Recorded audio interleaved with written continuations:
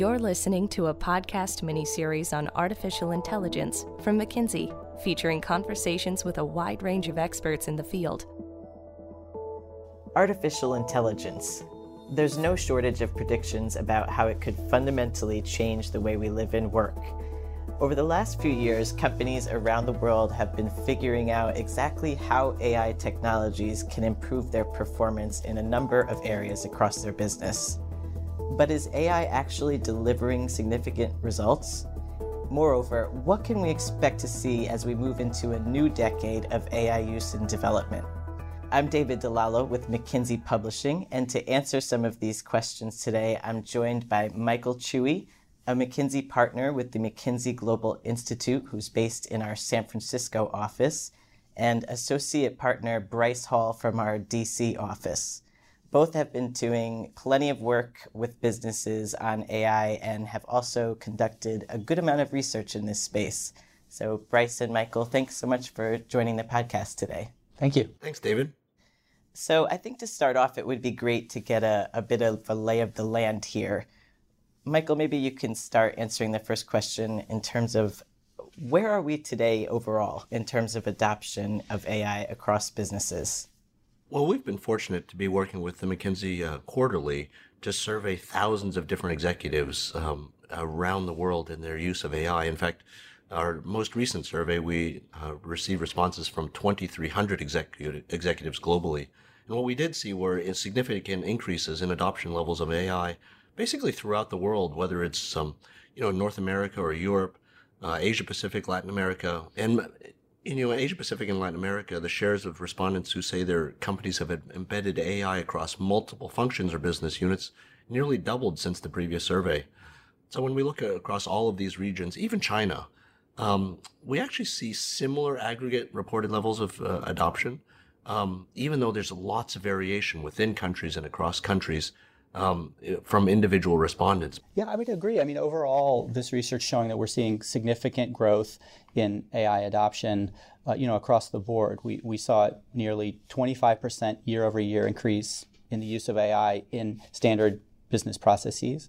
We've moved beyond the phase of is AI a shiny object towards more broader mainstream adoption and actual value creation. What are some differences that we see across companies in terms of where they seem to be placing their AI investments? So, one of the things that we've discovered is the broad applicability of this technology across every sector and function. What we do find is that companies that are able to drive the most value from certain use cases are in fact most likely to be deploying AI within those use cases. So for instance, companies that drive a lot of their value from top line levers, marketing and sales, whether it's consumer companies, for instance, there we see more investments, more experiments, and more value, quite frankly, being captured by those types of companies in marketing and sales, whether it's better segmentation, more personalized offerings, and other things of that sort. Conversely, we also see some companies who drive a lot of their value from call it bottom line or operational levers. And that's in fact where a lot of those companies are in fact investing.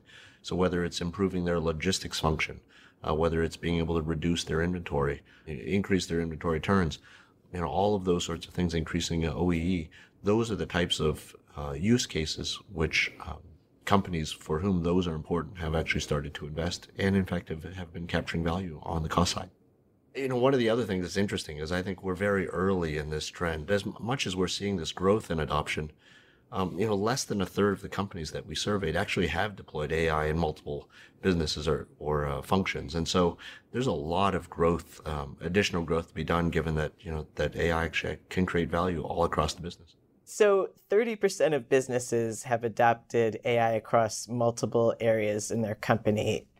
Did you, Michael, find that number to be higher than you expected, lower than you expected, right on target? Well, it's funny. There's so much hype about AI. I think you could easily have expected, people to think that there'd be a lot more adoption. But we also know from our studies of, doing work across many different technologies that it's hard work to deploy technology within an organization. Not only because the technology problems are hard, but the change management is really hard. So, I think it's in some ways not surprising that, in fact, there's so much additional opportunity here. And we certainly know lots of companies that are going after that opportunity. But it is real hard work. There's a reason why this doesn't happen faster. So, Bryce, I know you've done a lot of work with companies in helping them identify best practices to deploy this technology across business. And I believe we looked at some of that in the survey. Wondering if you can kind of comment to some of the ways that you're finding companies are able to kind of embed this more easily across their business. Absolutely. Overall, based on this research, and in fact, every single one of the companies we've worked with in analytics, adoption of analytics and analytics transformation, AI adoption, it's never just a technology challenge. And so all of these core practices that we've identified, one of the things that's been interesting about this research is the consistency in these core practices. When we look at the AI high performers, there are a set of things that they have learned to do particularly well, and they anchor on core elements of aligning an AI strategy to business goals, making sure that that is linked to an overall business strategy, a set of core competencies around AI talent and doubling down on investing in current employees and upskilling them and training them in creating analytics and AI academies. Another around internal collaboration and having processes in place to bring business leaders, technologists, data scientists together to identify where there are collaboration opportunities, but then to actually make it far more likely that the AI technologies actually generate business value. A set of core competencies around establishing a clear data strategy, around data governance, clear, repeatable protocols and methodologies to be able to get from a concept to proving the concept and then scaling it across the organization. So the whole set of specific core competencies around adoption and scaling, we're seeing companies investing tremendously in that. This distinction between companies that are high performing, actually capturing the most top line and bottom line value from AI, the difference between those that are high performing versus those that aren't on those core practices that Bryce mentioned are often 2x more likely, 4x more likely to do things like being able to align their AI strategy with their overall corporate strategy. Well, these practices, we know they're important because how much more likely it is that those that have great results are actually doing them. And it's just far and away a different level. That does suggest for all of these other companies that have dipped their toe in the water or are capturing value from one use case to or another, there are a set of things that they'll need to do in order to be able to scale their impact, from that, individual use case to really having, organization-wide competitive advantage from AI. When we're talking about results at this stage of the game, what exactly are the returns that companies are seeing right now? So we asked individual respondents how much value are they capturing from individual use cases, either in terms of increased top-line revenue or decreased costs. And basically, our overall result is that for companies that have adopted an individual use case, they generally, in fact, do see reportable improvements either on top line or on bottom line, depending on what they were, what the lever or what the use case is meant to capture. That said, the much of the results are, in the either 1 to 5% range, or 6 to 10% range on the top line, sometimes slightly greater on the bottom line.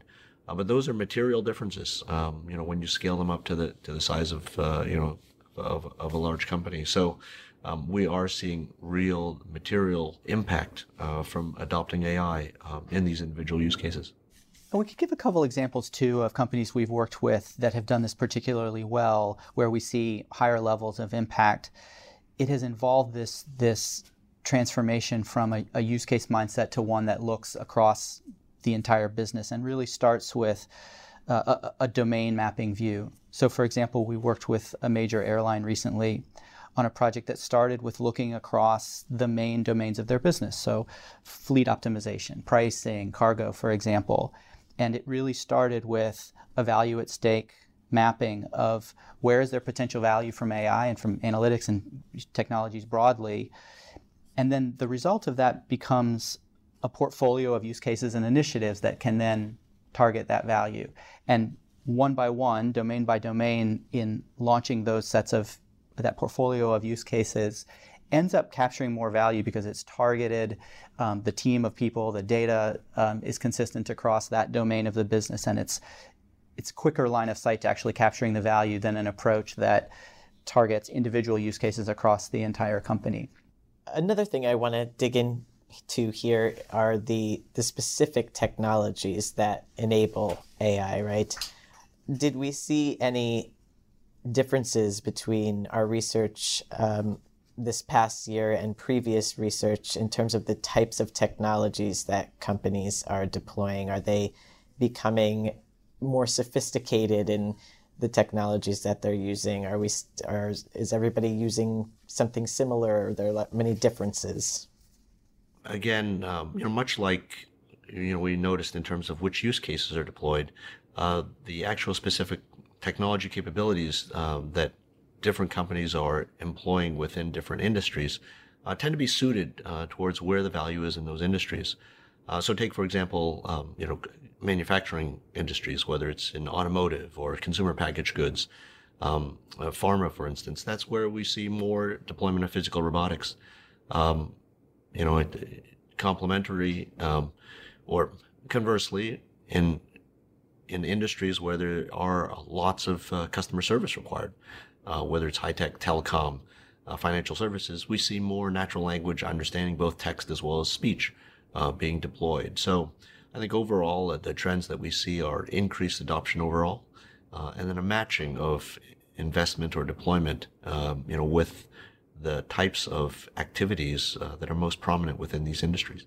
And to build on that, we not only do we see increase in adoption of these AI capabilities overall across sectors, but we see increasingly sophisticated AI capabilities being adopted. So natural language text understanding, so the ability to understand what someone has typed or written, is less complicated inherently than understanding the spoken word and speech understanding. Those are less complicated than in allowing computers to generate natural language for customer service and other applications. And so we increasingly see broadest applications of natural language text understanding, and increasingly starting to see adoption more broadly of speech understanding, of actual language generation. And as those become more sophisticated, it will open up other opportunities that we'll continue to see those adopted and scaled. Yeah, I mean, if I could just add, there are a number of frontier technologies or frontier techniques in AI which are very interesting in the lab, but we don't see a lot of deployments, for business value. So things such as reinforcement learning, terrifically good at being able to train machines to play computer games better, or all kinds of games better, but not as obvious how much value that can create in the world. But we do see some companies that are trying to use some of those techniques more in order to do optimization problems, in order to try to do robot learning problems. So again, it's early days there. Similarly on GANs, generative adversarial networks, very interesting abilities to create pictures of scenes, whether it's people or architecture that never existed before. But now some more additional thought being done about, so that's an interesting, capability. Can that actually be used in business? Can that be used for, creating images for advertising that don't require you to license an image, a stock image, because it was just generated by a GAN. So, there's some of those things which are, getting from the lab, trying to figure out how to get from the lab into business. Right, and one use I've seen of GANs, and I think, again, early days, but beginning to be looked at more, is using it to create synthetic data. Is that something that we've seen happening yet? Yeah, I mean, that's a huge problem, as folks know, in deep learning, is having a sufficient and representative set of training data. And so because GANs can be used to generate new data, you could create training sets using GANs. Now, of course, you always have to be careful there, because much as there can be bias within quote data sets from the real world, Of course, GANs also, can inherently create patterns within the data which you might or might not want, and so that's it. There's lots of work to be done there. But yeah, in fact, because GANs create new data, you could again create synthetic data that can be used for training. Yes, that was another point I wanted to touch on here. As there's more deployment of AI happening and more sophisticated uses, we are seeing some unintended consequences coming out of those. Are we seeing companies becoming more aware of those risks and addressing those risks? Well, it was interesting. In this research, we asked respondents to identify which risks are relevant and then which risks they have mitigated.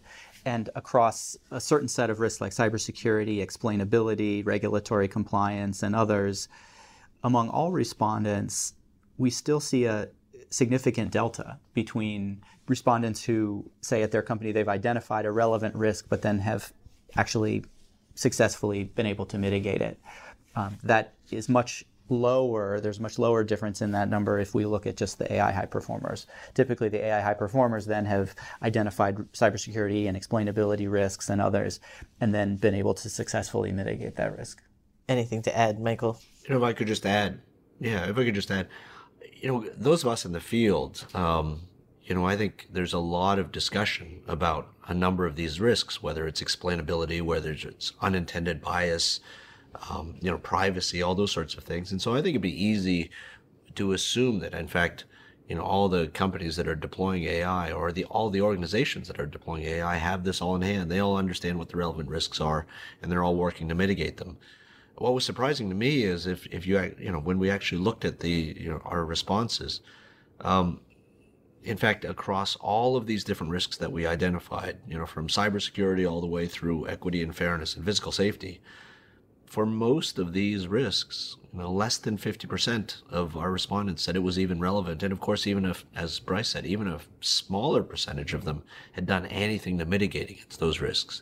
Now, certainly there are some organizations for which, physical safety might not be, an AI relevant risk. But if I look across all of these different risks that, many people talk about, quite frankly, the identification of them is relevant, and especially the mitigation of these risks. Again, there's lots more work to be done, I guess would be one way to put it.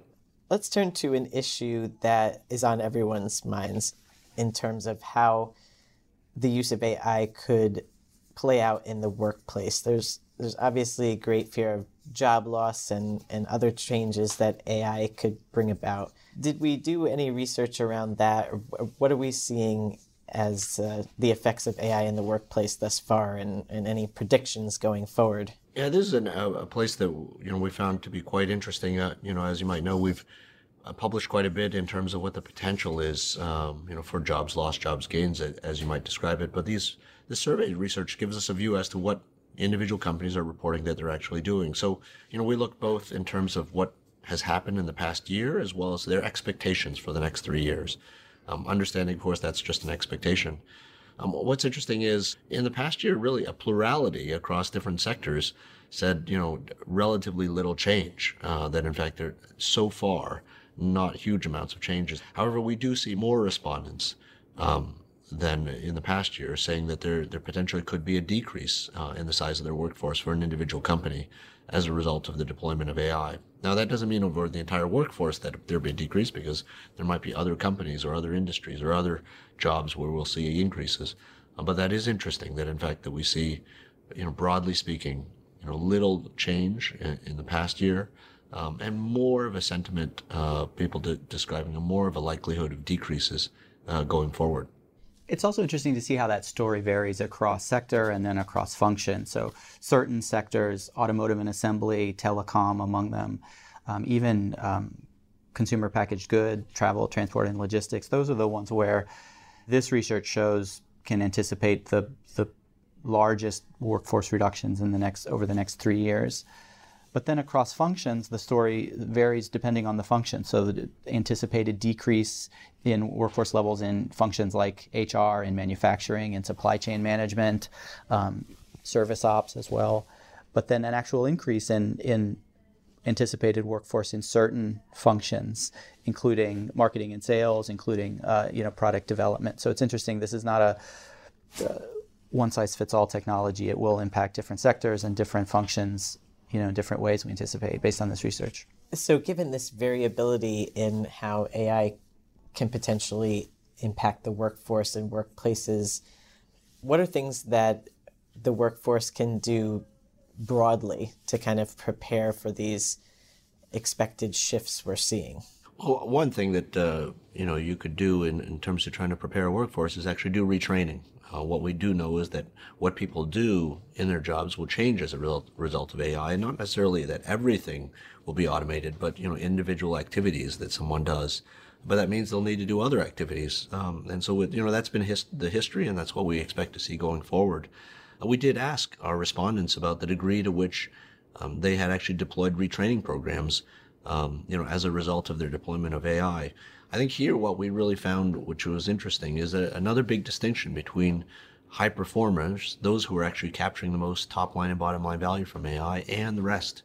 In fact, high performers have a much higher percentage of their workforce that has been retrained, and they anticipate retraining in the next 3 years. And so I think that's quite indicative of these companies that are really capturing the most value from AI are also recognizing that they need to retrain their workforces the most in order to continue to capture that value and stay ahead of the curve. I fully agree. Leading companies we see are doubling down on talent in various ways. So we see, particularly over the past 2 to 3 years, increased focus on developing analytics academies. So retraining current employees across a comprehensive variety of strategies, but including in-person courses, online training, training for data science, for translator training, developing role-based curriculum for roles across the company, experiential on-the-job training and mentoring, and then comprehensive war for talent strategies to identify what future roles will be needed, and if they aren't available in the current company, to attract them and retrain them. Based on what we've seen in our research over the last few years and our work with companies around the world, when we look forward, we're entering a new decade here. It's 2020. What do you expect to see around AI's use in businesses going forward? What are some trends that we think we will see develop? Well, I think as we look at this coming decade, we're going to see progress against all of these different dimensions that we asked our respondents about. We certainly would expect adoption to continue to increase, from less than a third of companies having adopted across different businesses and functions, continuing up. Presumably, we'll also see increasing value capture. Companies have been successful in individual use cases. They'll add more use cases and capture more value, and presumably also they would start to adopt these core practices that are prerequisites for capturing value at scale. At the same time, they'll need to understand and mitigate more of these risks. Arguably these companies are far behind in terms of being able to understand the risks that are associated with AI. And then as these implications for the workforce do continue to move on, as we do see people needing to do different things, we'll see more and more retraining of workforces going forward. I fully agree. On the first point around broad adoption and scaling, if we think of the foundational trends that have led us to where we are today, so increased processing power, reducing cost of data storage, development of tools and platforms that enable the democratization of AI, we would expect all of those to continue. We see the high percentage of respondents say that they're actually, even today, able to capture value from increased revenues and cost reductions and increased anticipation of investment over the next 3 years. All of that leads us to say that the sort of broad adoption and scaling trend would continue. And then secondly, we've seen, as we've talked about, a proliferation of creative, innovative uses of AI, use cases. And each of those in turn opens up additional opportunities, adjacent use cases for other companies, across different sectors too, and including more sophisticated AI capabilities that we anticipate will increasingly be adopted. And then third, around the adoption and scaling point, we simply know more now about the core practices that need to be in place to actually land the change, to actually embed it across businesses, to manage change management. And so more and more companies will be investing in AI, but then actually be able to capture value from that.